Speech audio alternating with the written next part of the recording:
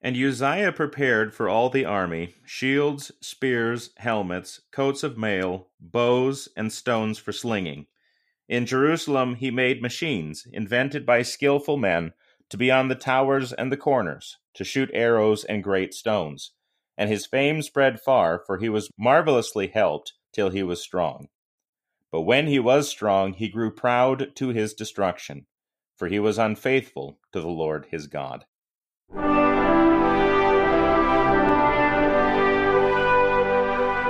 This is A Word Fitly Spoken. Willie Grills, Zelwyn Heidi here to talk about, or to continue our discussion of, technology, the Christian, and society. Zelwyn, how's it going? Going great. It's been a little cool today. I actually had to turn on the heat a little bit, if you can believe it. Oh my. We've had an unusual summer, to say the least. This is not normal even for this part of the world, but everything is going pretty well, and the garden is coming along nicely, and actually starting to get some produce from it, so I'm excited for that. So, what about you, Willie? Very nice. We've had some storm, quite a bit of rain the last couple of days here, so that's not too bad. A little bit of hail, but nothing major. The rain was definitely needed. The garden continues to do well. The corn is over with. Tomatoes are still coming on. I have a zucchini plant that refuses to stop. I hope you enjoy zucchini. Right. The fall crops are coming along. We've got some pumpkins already out. Lots of dipper gourds starting because why not? So, it's going to be pretty fun. I enjoy the fall vegetables a lot as well. Just looking at them more than anything. I could care less for pumpkin. And you can't eat a gourd, so there you go. Is this where we have to shut down the podcast now? You said you can't care for pumpkin. So. Right.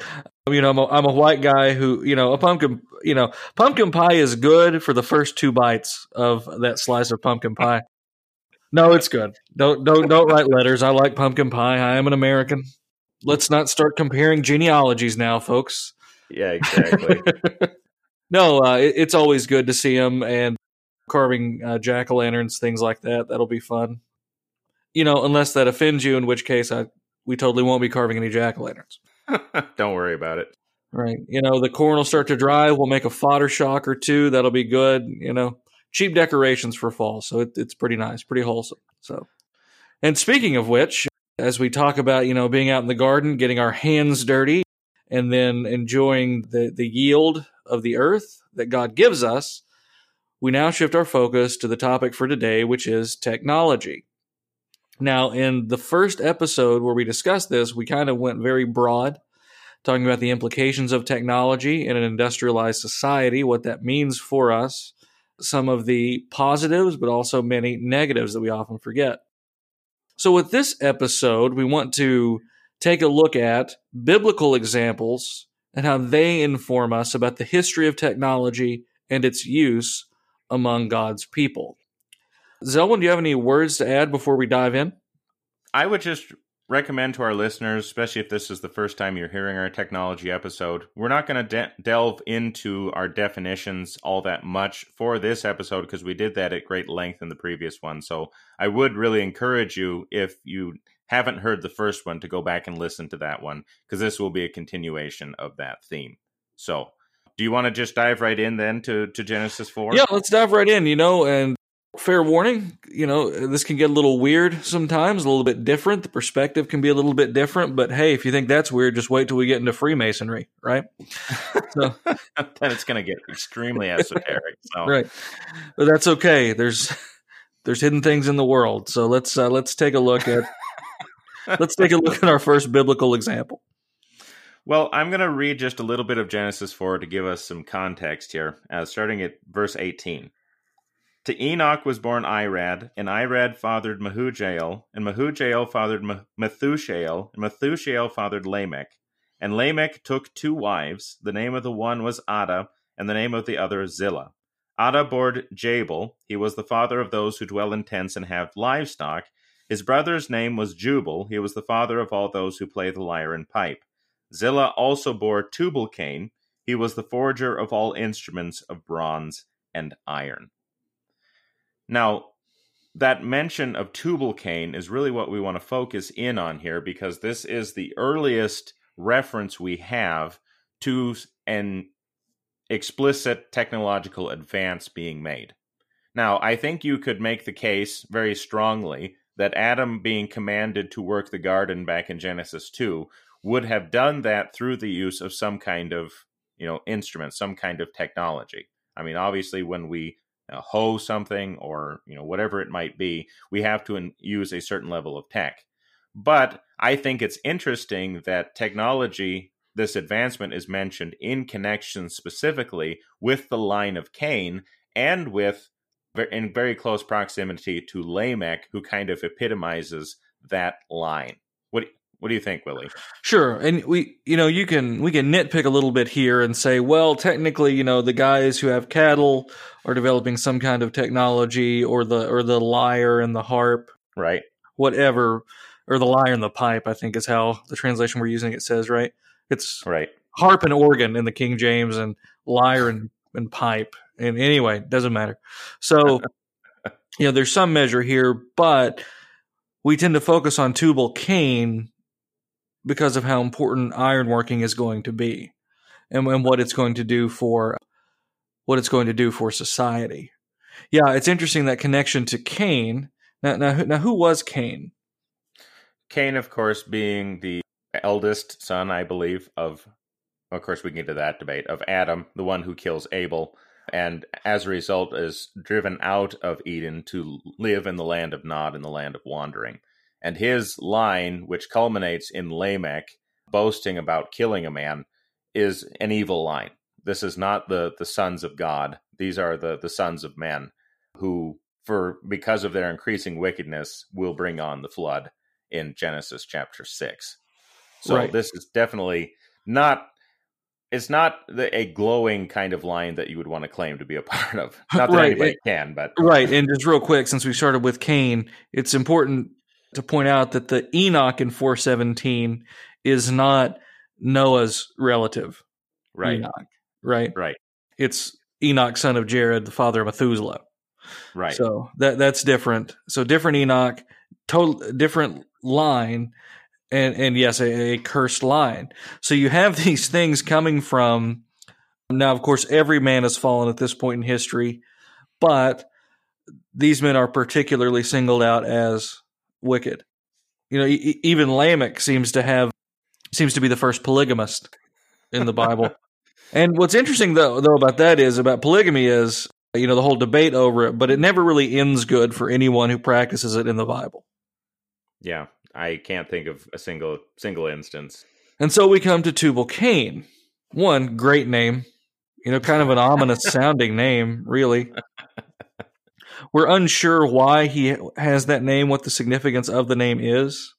Is it in order to distinguish him from the other Tubal, son of Japheth? Does Cain mean smith, like a metal worker or something like that? Scholars have different ideas. And like many Old Testament scholars, they're just making it up. So you can make it say anything you need. That's right. Yeah, that's the thing with languages. People like to everybody's gonna have that special insight, to make that their little notch in the academic books somewhere to make their splash in the world, I suppose. Which is another fruit of technology, I suppose.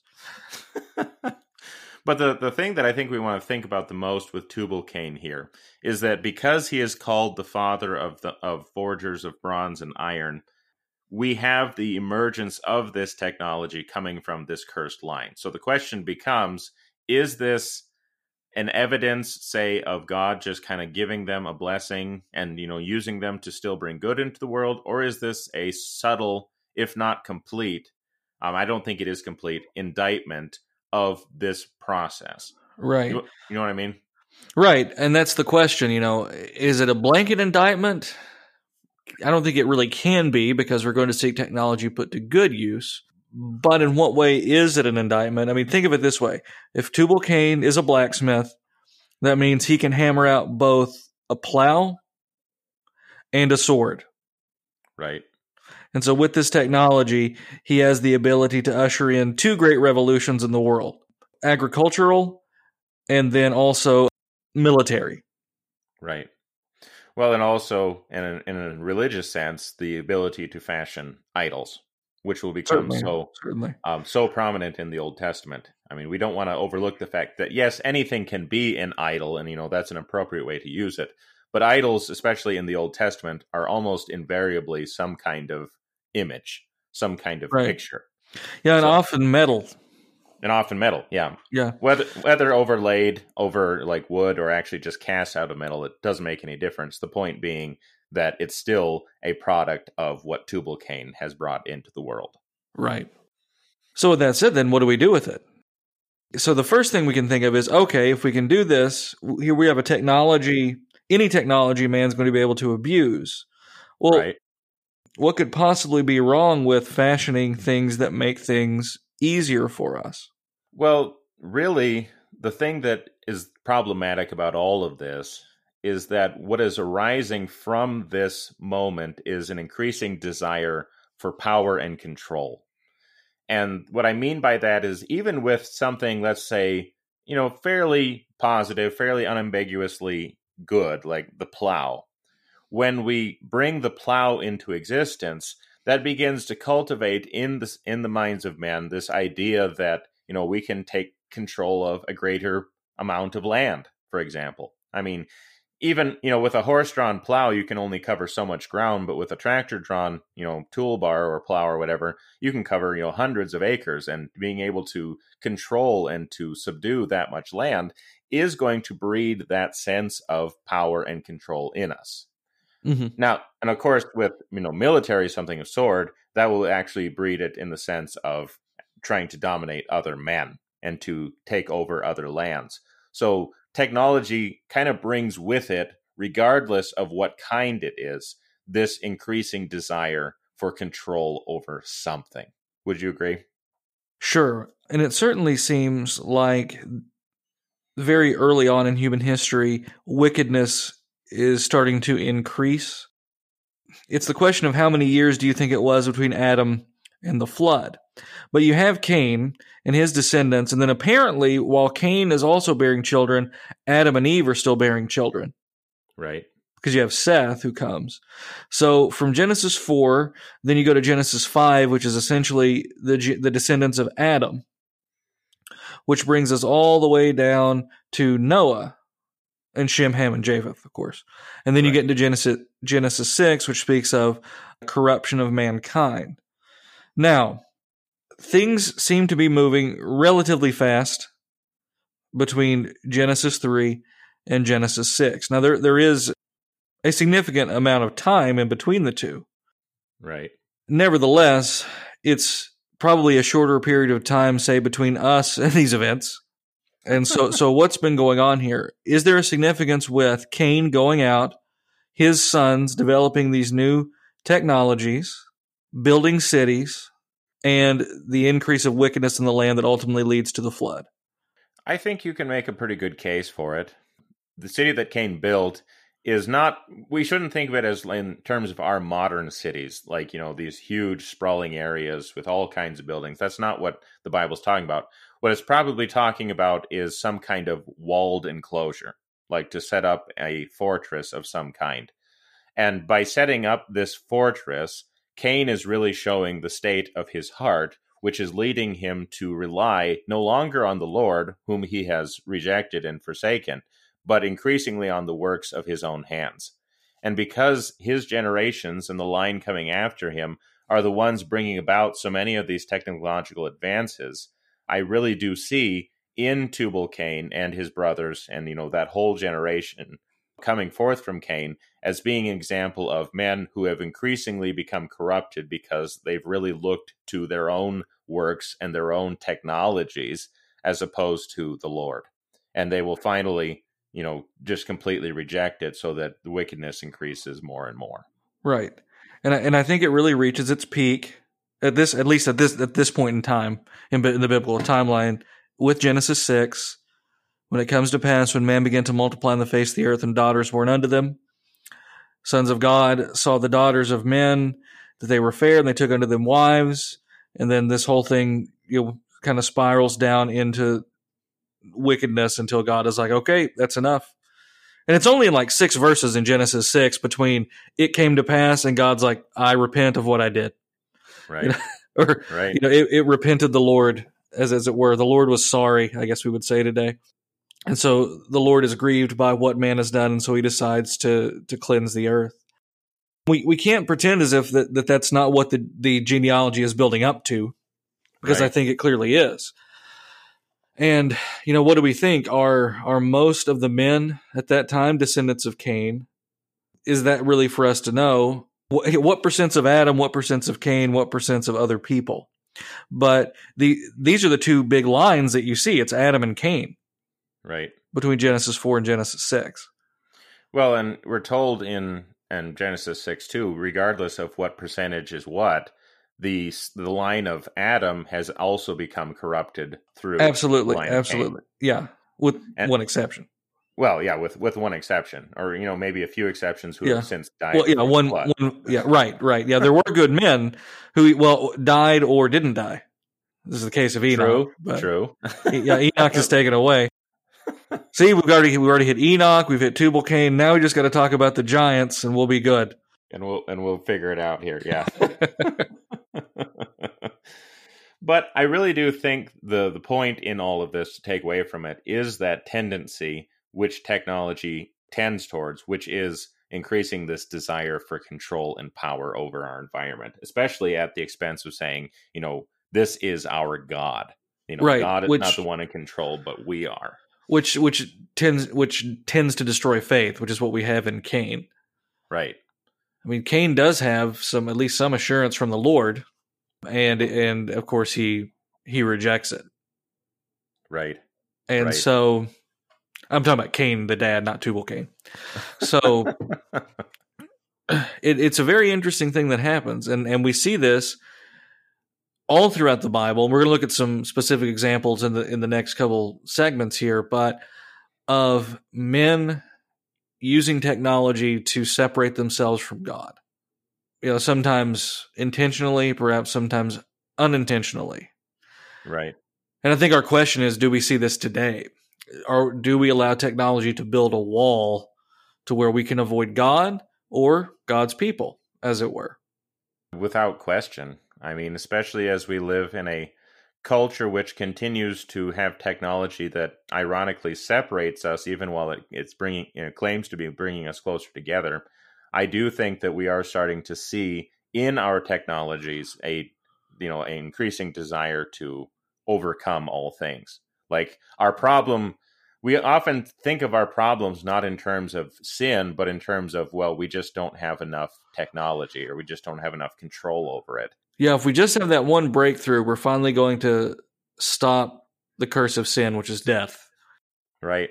With the whole transhumanist movement, things like that, where men are basically being hooked up to machines or becoming part machine or having their genes altered so that they can live a little bit longer or in theory live forever.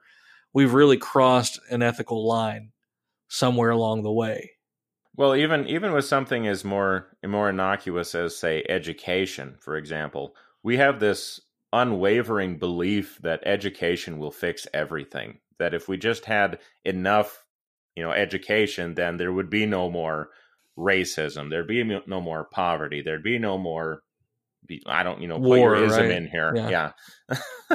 And I really do see that as another function of this same drive of saying that all we really need is to have more control and more of something, and then our problems will go away. Well, yeah, and it tends to flip-flop, back and forth too, because it'll be the same people who want to control education who then want to control the technology itself too.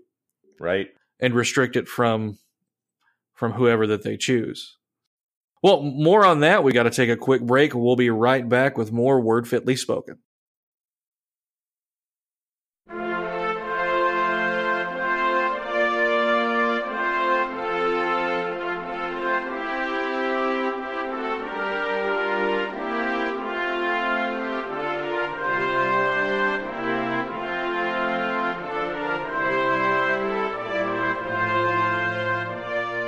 But he said, yea, rather blessed are they that hear the word of God and keep it. You are listening to A Word Fitly Spoken. Hang tight. We'll be right back with more Word Fitly.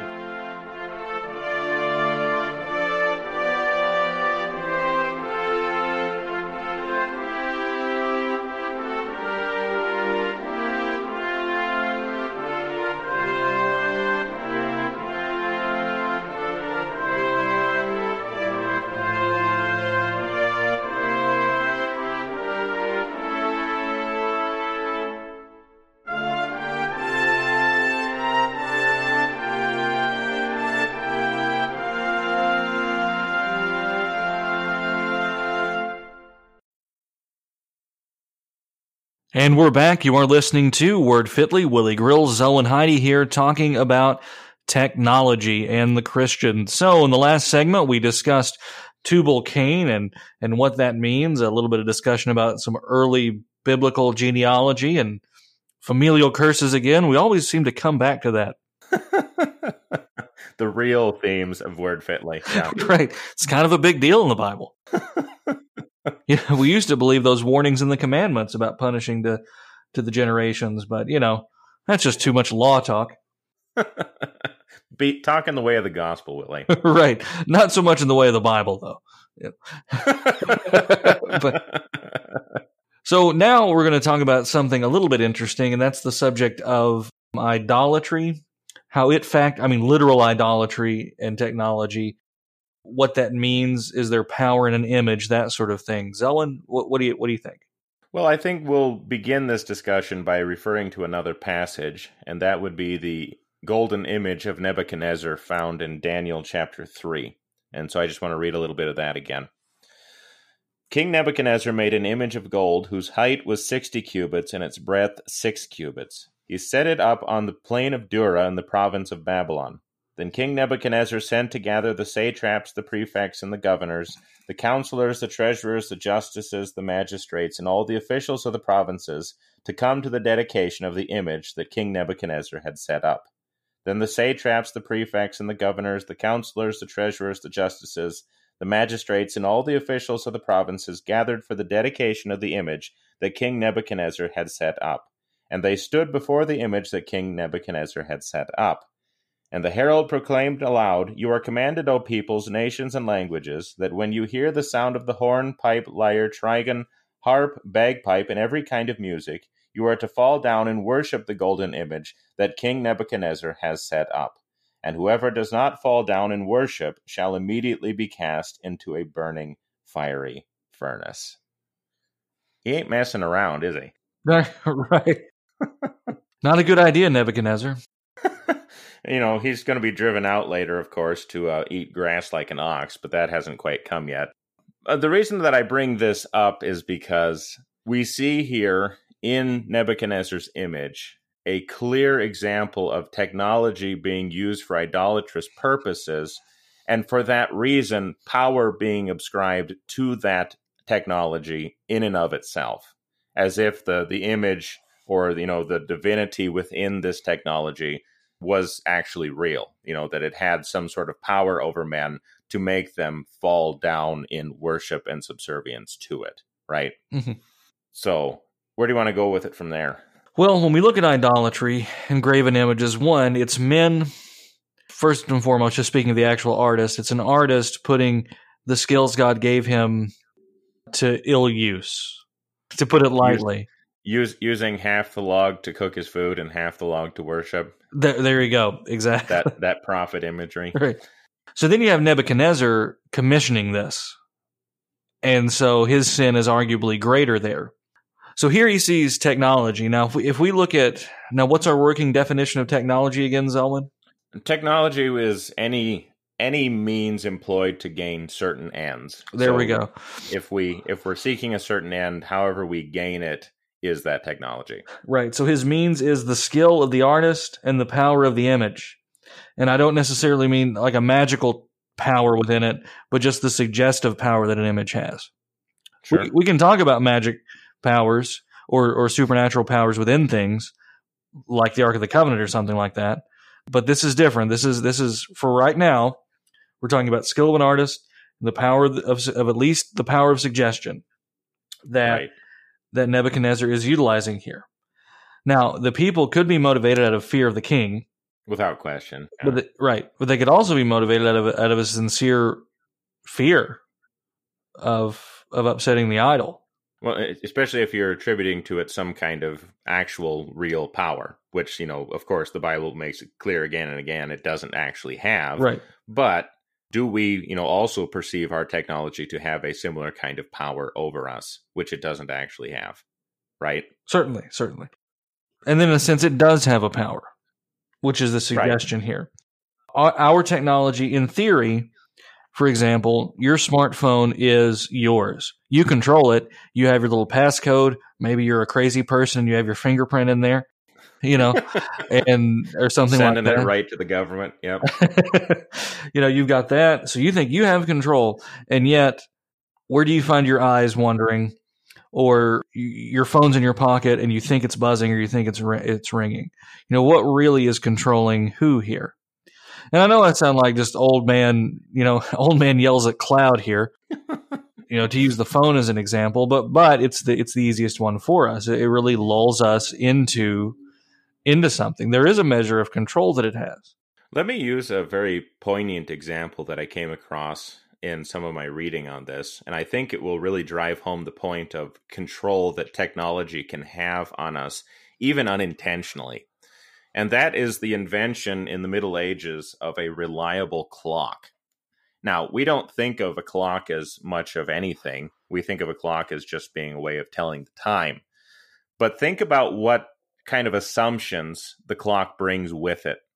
Because prior to the clock, you regulate your time via, the natural signs of the day, right? The sun rises, it's time to get up. The sun's in midday, so maybe it's time for lunch. The sun sets, it's time to go to bed.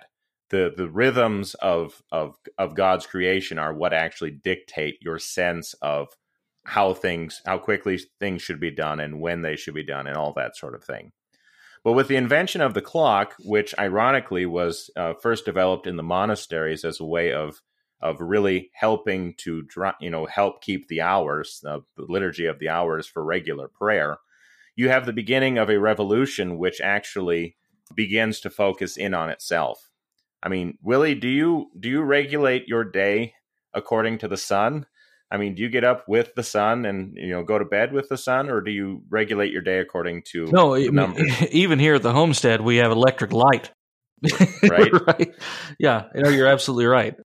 And the point being that even something as seemingly as innocuous as the clock draws so much attention to itself and shapes us in its own image that we really no longer think of time in terms of days or even eternity. We think of time in terms of minutes and hours and seconds, because these arbitrary designations of, 60, and which come from the Babylonians for that matter, as so regulates our time that we, think purely in terms of those numbers rather than in terms of what God is actually doing around us, to for lack of a better way of putting it. Yeah, no, I think that's very well said. And that's not to say we're telling you to throw your alarm clocks out. It's just simply a case of what orders us and how it shapes us in ways that we don't even understand. Now, to go from Nebuchadnezzar's image to clocks, to phones, railroads, whatever, is not to say that these things are in and of themselves idols. It's simply to say that they take on a power, sometimes subtly, that we don't really notice. And so you do bow down to such things. Even unintentionally. Right. And it's really kind of funny, especially in the case of our modern technologies, our smart devices and everything, even our automobiles. We can't even repair these things. We are totally at the mercy of them and essentially salesmen now, because everything is designed to just be disposable at this point. Right. Well, I mean, even something like electronically, like a lot of music now or games or something delivered electronically bring with them certain kind of copyright protections, digital rights managements, which I understand why they're put in place, because we're trying to prevent theft and stuff like that. But in essence, what's happening is companies have possessions of things and retain possessions of things, and you're just kind of given a right to have access to them, which in theory they could take away. So do we really own the things that we have? Do we really, can we really understand the way that things work? And so we begin to understand why, especially in the modern era, technology has taken on this kind of almost mysterious kind of character to it, because, do you understand how your computer works? Some do, but I'm willing to bet many don't. The computers that run your car, like you said, Willie, can we repair those without the use of another computer? We become so dependent upon everything that we have that we start to, in a sense, seem powerless in the face of this kind of technology. Yeah. And as we talked about in the previous episode, it tends to, being plugged into all of this tends to actually unplug us from reality. Right. In a lot of ways. But that's for the next segment. We don't want to quite get into that yet. Let's talk a little bit then about perhaps some other examples that we see of technology being used in similar ways as Nebuchadnezzar's here in the Bible. What of Egyptian religion? Do you think that the Egyptian magicians are exhibiting some of this in Exodus? Yeah, I think so. I mean, because they're using their magical means, their magical technologies to exhibit a certain kind of control over nature, or what they believe to be a control over nature. And that magic that they're employing is certainly going to contribute to this sense of control, this sense of awe, which it would inspire, right? We have talked about magic a little bit, and Right. we understand magic to be a form of technology. Correct. What do you understand magic to be? Very often we take magic in the sense of, this kind of either something totally fake and it's just meant for entertainment, or we take magic as just a force of will. Like I'm thinking of like Harry Potter conceptions where, it just becomes the two wands fighting against each other, and the one who finally forces his will upon the other is the one who is the stronger magician.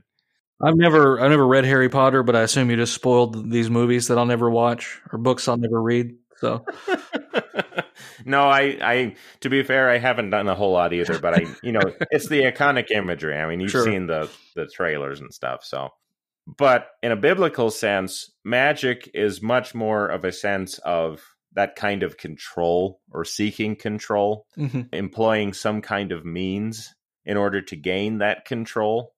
Especially naturalistic means, which is why, old ideas of magic where you'd have, if you use this one certain thing at a certain hour on a certain day, that would accomplish this end. That manipulation of things around you in order to gain something else. That's what magic is in the biblical sense. Okay, so it's not just a matter of, learning all the spells so that we can force it on someone else. It really is that sense of the deeper things, quote unquote, which we're trying to gain control of. Right. And all of the false religions in the Bible specifically tend to have that kind of magic in common. Right. And I would argue most of the false religions, and certainly all of the pagan religions, share that. Right. All the way up through, Incas and things like that, which I think we discussed on a podcast at some point. I think it was in the previous episode. Good. So. Okay, good to know. Start talking about the Spanish conquest again. No, but very good definition. With regard to that, what is the inherent danger then of magic? Is it real, or is the danger merely found in just being wrong and being led to a false god? I mean, obviously, that's kind of an odd way to phrase the question. I mean, both are horrible things, but do you believe that there are that the technology employed by, like, say, the Egyptian magicians could, in theory, be legitimate from a biblical perspective? Not legitimate, but actually have some kind of power apparent to the people who see it. Yeah, see, that's the $1 million question, especially since we live in, the post-Enlightenment era, which tends to dismiss magic as being all fake. Like it can never, ever, ever possibly be real. But then that really begs the question, if it can never possibly be real, why does the Lord spend so much time warning us against it? Right. And see, this is kind of where I'm going with this too, is when we discuss technology, we're so quick to just think of it in terms of electronics, digital medium, that sort of thing. But there is a kind of a technology at play that's older, that's more earthy, that's more naturalistic, that is also harmful. So I think astrology can quickly fall into that. Sure. If we're not careful. It's really weird when you start to look at folk Christianity, even up at the time of the Reformation and beyond, what they were doing, blending this stuff together with the biblical religion, things like that, because they understood that the world worked in a certain way, and if you followed the right order and used the right things, then you could get a desired result. And for whatever reason, these views are prevalent throughout the entire world. So we're faced with a couple options. The first one, which I think is completely untenable, is that it's just a big coincidence and there's nothing to it. The second one's going to be, okay, it might not be true. Like, okay, if I crack a robin's egg over this rock at this time during this season, I'll get a new husband or something like that. Okay, we're not saying that works, but whatever forces are behind false religion, and we know what they are demons. It's just too much of a coincidence to me that all of these religions share these commonalities. So whether the result happens or not, people believe that they will get the desired result, and they've been led to do all sorts of things from rather innocuous rituals all the way up to, say, the self-harm of the Baal worshippers to actual human sacrifice. Because people are lulled by idols into doing these things. Now, Paul's admonition is good, and he's right, obviously. He is an apostle. That we only have a couple options when it comes to idols, that they're wood or stone, or ostensibly demons. But his point is, the actual physical idol itself has no power. Right. The only power it has are these forces working sort of through it or outside of it to manipulate people towards it. And perhaps that's what we have with our own version of technology too. Is communication across the globe instantaneously a good thing? I think we could say, yeah, it is a good thing ultimately. Is it going to be used for nefarious purposes? Absolutely. Is it also creating a sense of urgency, which means that we treat even trivial information as more important than it is? Yeah. I think that's the case too. Flesh that out a bit. Well, I mean, we talk so much about being able to communicate instantaneously, and we think, oh, this can only be a good thing. But what if it's the case that we have nothing to talk about? Right. But because we have the ability, we have to force stuff through it, which is why we get the concept of like 24-hour news stations. Right. Or, these ideas that we always have to be constantly taking in more and more and more just because we can. Right. Yeah, and I think that we find this, you can think of like a younger person like who's obsessed with a video game on the phone or on whatever because it's addictive, but also because it's what everybody else is doing. And the older crowd kind of falls into that too, where they're going to obsess over, I don't know, how about the market? Or they're going to, they're going to obsess over sports scores, or they're going to obsess over what the neighbor across the street is posting on Facebook, or the neighbor across the country is posting on Facebook, that kind of thing. I think you're onto something here. It kind of creates an obsession that wouldn't normally be there to that degree. Right. I mean, we've always had gossips, we've always had busybodies and nosy people and people who are distracted. But these devices not only enable the distraction and the obsession, but I would argue that they encourage it because it's more financial incentive for the corporation for you to spend time on that.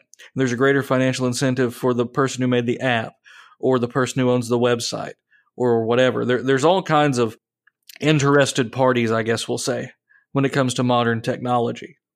Which is why, it's so difficult to quit these things too.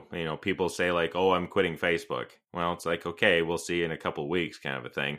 Yeah, it's always a big formal announcement when they leave Facebook and they're going to go and leave forever or be gone for an entire season. And then quietly 2 weeks later, they slip back in unannounced, the great claws of the social media. And frankly, it's a little bit spooky once you get into this. You see all the interests here. This company wants you looking at your phone as much as you can. This company wants you to, the app makers, the website designers, the social media engineers. And when you start looking at the one or two things they all have in common, it's a little bit spooky, fam. But we've got to take a break. We'll be right back with more Word Fitly Spoken.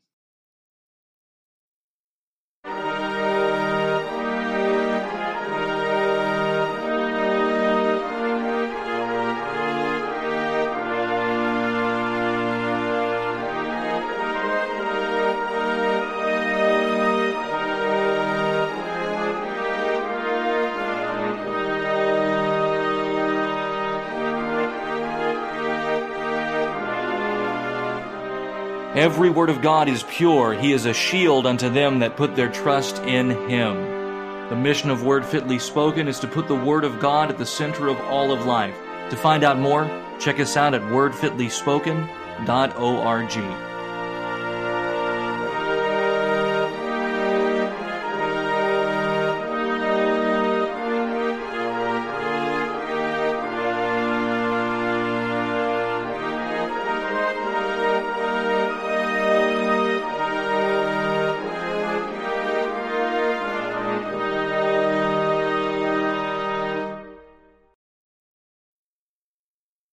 We are back. You are listening to A Word Fitly Spoken. Willie Grills and Zelwyn Heidi talking technology and the Christians. So some very good and interesting and kind of spoopy stuff there.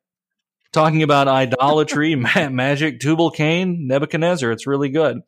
Well, let's take a look then at the Bible, the New Testament now, and see if it has anything to tell us about technology, or at least the Christian attitude toward it. Zelwyn? Well, we've been talking about technology in terms of power, and we've kind of been talking about technology in terms of divinity, or how it kind of renders man powerless. And so the next, I think, natural progression is how do we fill in that sense of powerlessness? You know, how do we fill in our time, especially in an age which has all of its needs fulfilled? Sure. Our needs are fulfilled in abundance in the industrial age. Wouldn't you say? Oh, absolutely. I mean, even in the third world, there are conveniences that the first world didn't have 200 years ago, or even 100 years ago. Yeah, it really has become something fairly unusual, fairly new in a relative sense. But it's not totally new, because as we're going to see in the parable of the rich fool, a technology can also lead to a kind of distractedness, a kind of, well, maybe to put it bluntly, consumerism that I think really characterizes our age. So this comes from Luke chapter 12. Someone in the crowd said to Jesus, "Teacher, tell my brother to divide the inheritance with me." But he said to him, "Man, who made me a judge or arbitrator over you?" And he said to them, "Take care and be on your guard against all covetousness, for one's life does not consist in the abundance of his possessions." And he told them a parable, saying, "The land of a rich man produced plentifully, and he thought to himself, 'What shall I do? For I have nowhere to store my crops.' And he said, 'I will do this. I will tear down my barns and build larger ones, and there I will store all my grain and my goods. And I will say to my soul, Soul, you have ample goods laid up for many years. Relax, eat, drink, be merry.' But God said to him, 'Fool, this night your soul is required of you, and the things you have prepared, whose will they be? So is the one who lays up treasure for himself and is not rich toward God.'" Well, see, the parables are all gospels, Owen, and Jesus doesn't actually mean for you to forsake anything. That is clear. Well, okay, we're done. Shut it down. Shut it down. They've already tried, Zelwyn. They can't.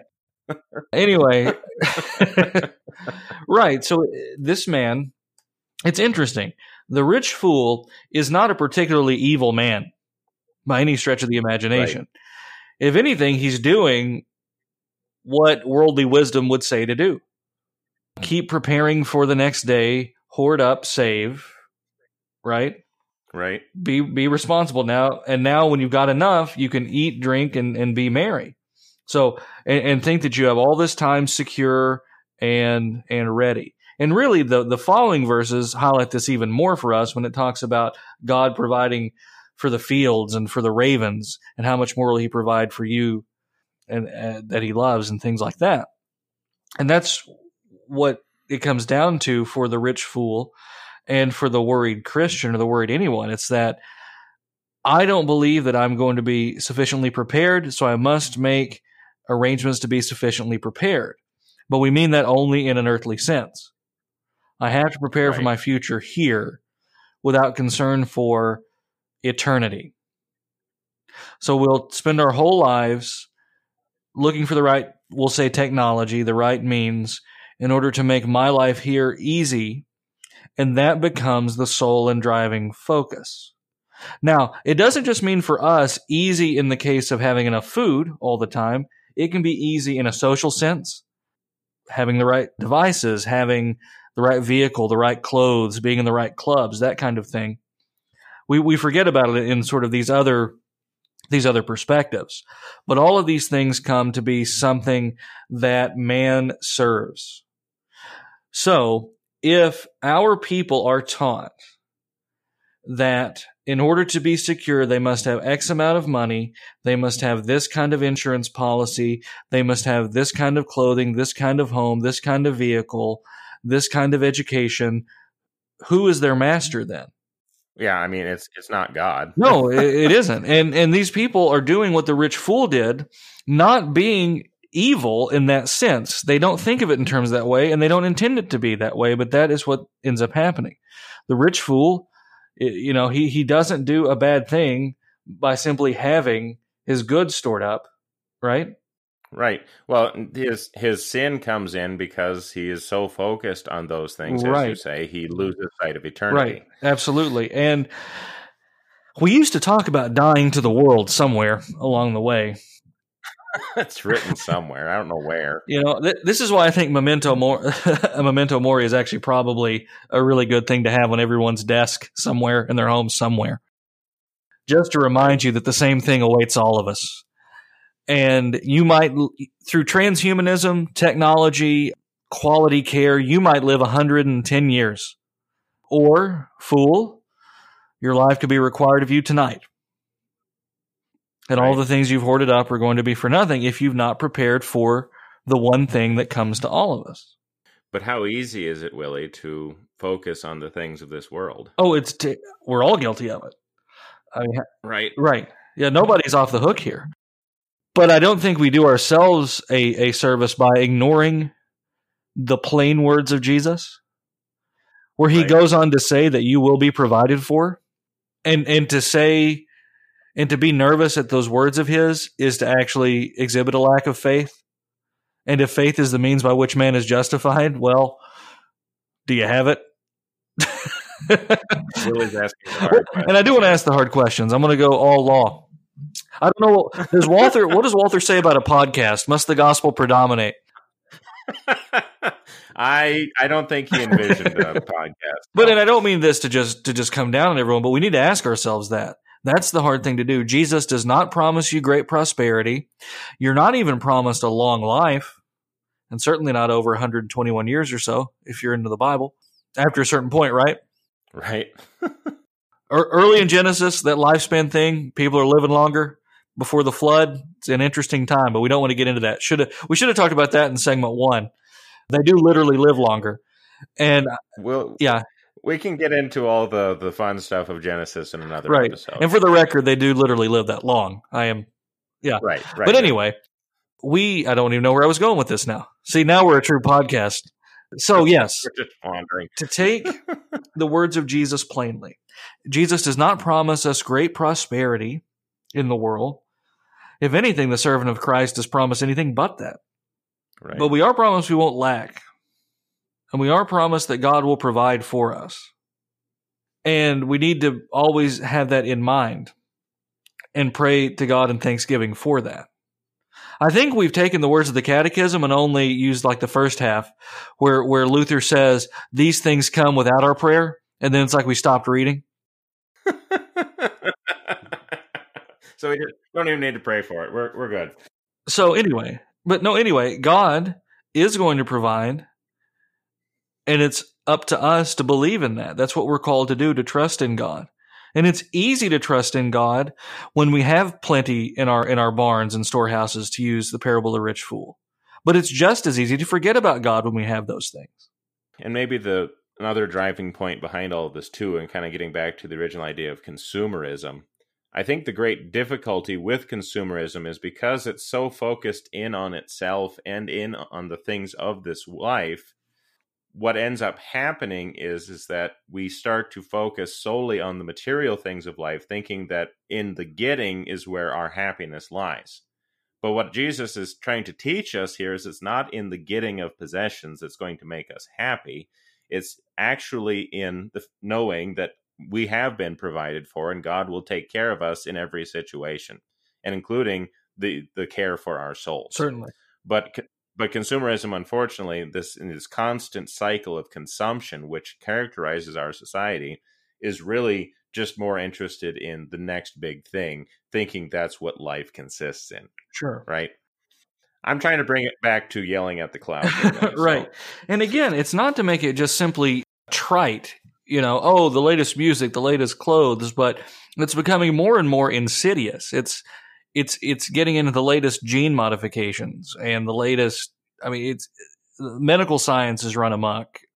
It's often getting into the latest religious fad, which we haven't seen in a little while, but eventually, it used to be every couple years Oprah would switch religions or something, or she would have some book and everybody would be reading it and the world will be dumber for it. And we haven't had that yet. It'll come back around though. I think what we're going to see are people moving away from naturalistic things and back into esoteric things, and then it's just going to get bad in a different way than it has been. Sure. Because it's the same thing. People are trying to employ means to get what they want. There's nothing new under the sun here. But in the current system that we live in, we run the risk of divorcing Christianity from ethics. And so our life then does not consist in a biblical worldview and in a biblical lifestyle. And people don't like to hear that because you think we're talking like Jerry Falwell or something like that. Or, what I mean is you need to have your hair always trimmed short and parted to the right. And you need to only wear chinos, business casual, when you can. And then, have your double-breasted suit for formal occasions or something like that. And that's not... Sounds pretty good. It's really pretty wholesome. I don't know why I'm saying that like it's a bad thing. But that's what they want. And then when we say things like this, like you need to really realign the way you view the world with the way God would have us do, because it is a dangerous thing to not take to heart the words of Jesus. Well, then all of a sudden the crowd who's covered in whatever body modifications and piercings and everything want to come down hard on us and say, oh, so what? So you think that my lifestyle is not Christian? You think this? You don't get the gospel. That's exactly what happens in these cases. And I'm really kind of tired of these people. I'm tired of them taking the gospel and completely turning it backwards, or taking the words of God and turning it backwards, because they do the exact same thing that the idolaters of the Bible do, which is to ignore God and then try to find some way of comfort and some easy way in the world by employing various technologies. And that's absolutely what we see with these Christians, these ministries rather, that are all about aping the world, looking like the world, with this slick graphic design interfaces and all of this, oh, death to religion, religion's bad, like you're some rebellious kid with your Utah Jazz cap backwards sitting in your Salt Lake City condo in 1985 or something like that. Like, you're not edgy. All right, dude. And nobody sees that as authentic. What is authentic and what is true rebellion, what is true death to the world, is a Christian family just trying to live their life as Christians in the world without all this edgelord nonsense from whatever, new Lutheran or whatever group has popped up to tell me how uncool I am. And that's what we need. We need more sincere Christian families who live lives divorced from obsession over technology, obsession over worldly looks and worldly images. There's your debt to the world. That's what God calls us to do. If you are fitting in well in the world, if you're pleasing everyone in the world, if you just look exactly like them and act exactly like them, and everything you do is to try to make Christianity cool and hip or a little bit softer for them to get into, congratulations, you're going to be the ELCA in 5 years. And congratulations, you're going to be in the cult of Baal in 6 years. So that's where you found yourself. And it's not a petty subject, and I don't mean to just come down hard, and I'm not trying to be judgmental, although I guess I am judging some of these groups, but I have to, because even a dog barks when his master is accosted. So why? Who are we to be silent when our Lord's word is attacked? And who are we to be silent when we see the people, the Christians in the world, being attacked not simply by, say, Muslims in Islamic countries, but attacked by these huge global interests that seek to enslave them simply to their technology, their product, whatever they have. This is the way the world's going. We have a bunch of people enslaved. It's zombieism, right? They just sort of walk around and they're disconnected. Christianity is community, and community first begins with family. And we have to have that. We need to be connected to real people. Technology is good, and let's let it serve godly ends. But we first and foremost have to look at our fellow men in the eye and to actually live as Christians in the world around real humans. We need to unplug and then actually interact with one another again. What can I say after that? It really drives home the point. And I think maybe the real reason why we are, sounding the trumpet clearly with an issue like technology, and even as convoluted as it can be, is exactly what you're talking about, how it has become such a domineering factor in our lives that I can't imagine many of us actually wanting to take that step. But maybe it's a step we, are being called to take. I know from my own personal experience, I have increasingly been feeling the effects of technology on my life and how certain things can distract me in, frankly, in unprofitable ways. And I'm beginning to kind of resent that kind of control that this technology has over me.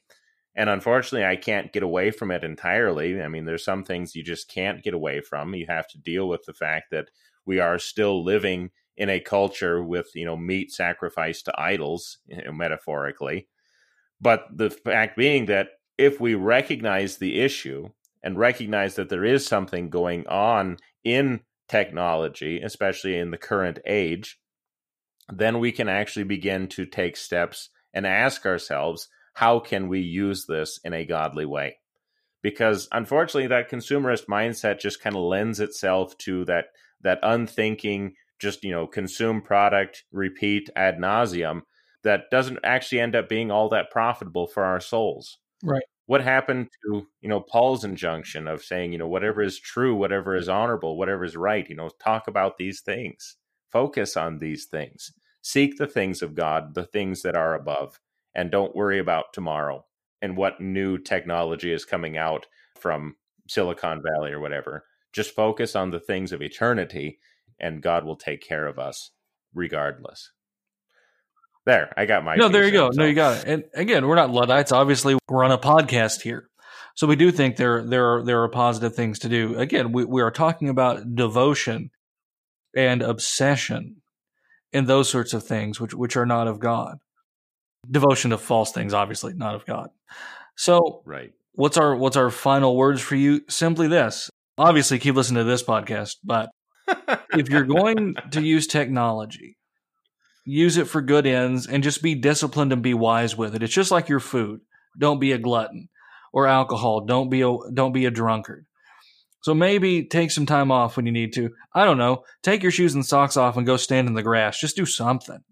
Go dig in the dirt. Do something, right? Hey, even better, like kind of put away Bible Gateway and logos and just open up a nice leather-bound Bible and read out of it. Get together with your families and read from it. Pray together. Pray alone. Pray with your family. Pray with your church. Be connected in that way. This has been A Word Fitly Spoken. If you like what you heard and want to know more, check us out, wordfitlyspoken.org, facebook.com/wordfitly, or Twitter @wordfitly. I'm Willie Grills here with Zell and Heidi. God love you, and God bless.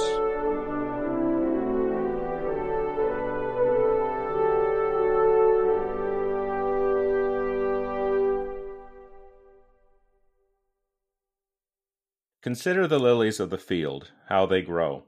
They neither toil nor spin, yet I tell you, even Solomon in all his glory was not arrayed like one of these. But if God so clothes the grass of the field, which today is alive and tomorrow is thrown into the oven, will he not much more clothe you, O you of little faith? Therefore do not be anxious, saying, what shall we eat, or what shall we drink, or what shall we wear? For the Gentiles seek after all these things, and your heavenly Father knows that you need them all. But seek first the kingdom of God and his righteousness, and all these things will be added to you.